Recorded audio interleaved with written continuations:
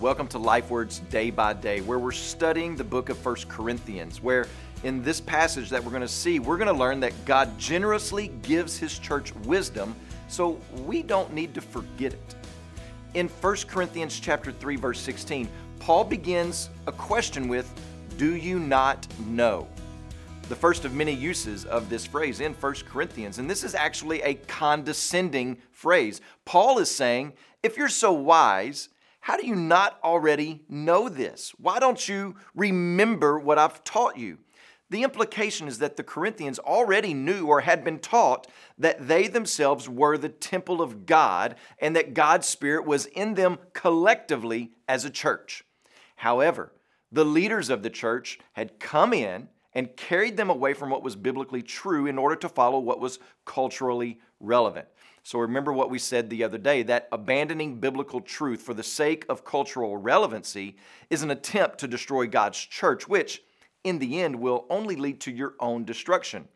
So Paul is reminding the church that they already have the wisdom that they need in the Holy Spirit, whom God generously gave to them. And take note of this, Paul is not speaking individually here at this point.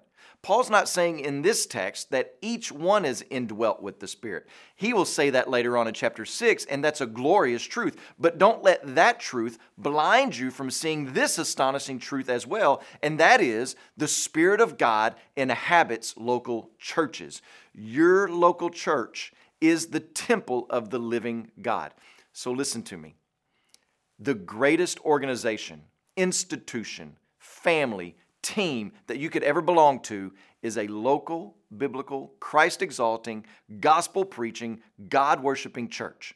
It's not a championship team, not the president's cabinet, not the board of a flourishing company, but a local, identifiable New Testament church. I don't know of any other entity of whom God makes this announcement about His wisdom indwelling. So when we gather and when we go, God's Spirit dwells in us, lives in us, makes His habitation with us. How generous and gracious is God that He would do that for us so that we would have all we need to do all He has called us to do. When you pray today, please remember Dennis Lopez and his family, our Changemaker missionaries in Honduras. And also remember the Kasubi Life Word broadcast that's heard in Tanzania, Niger, and Congo.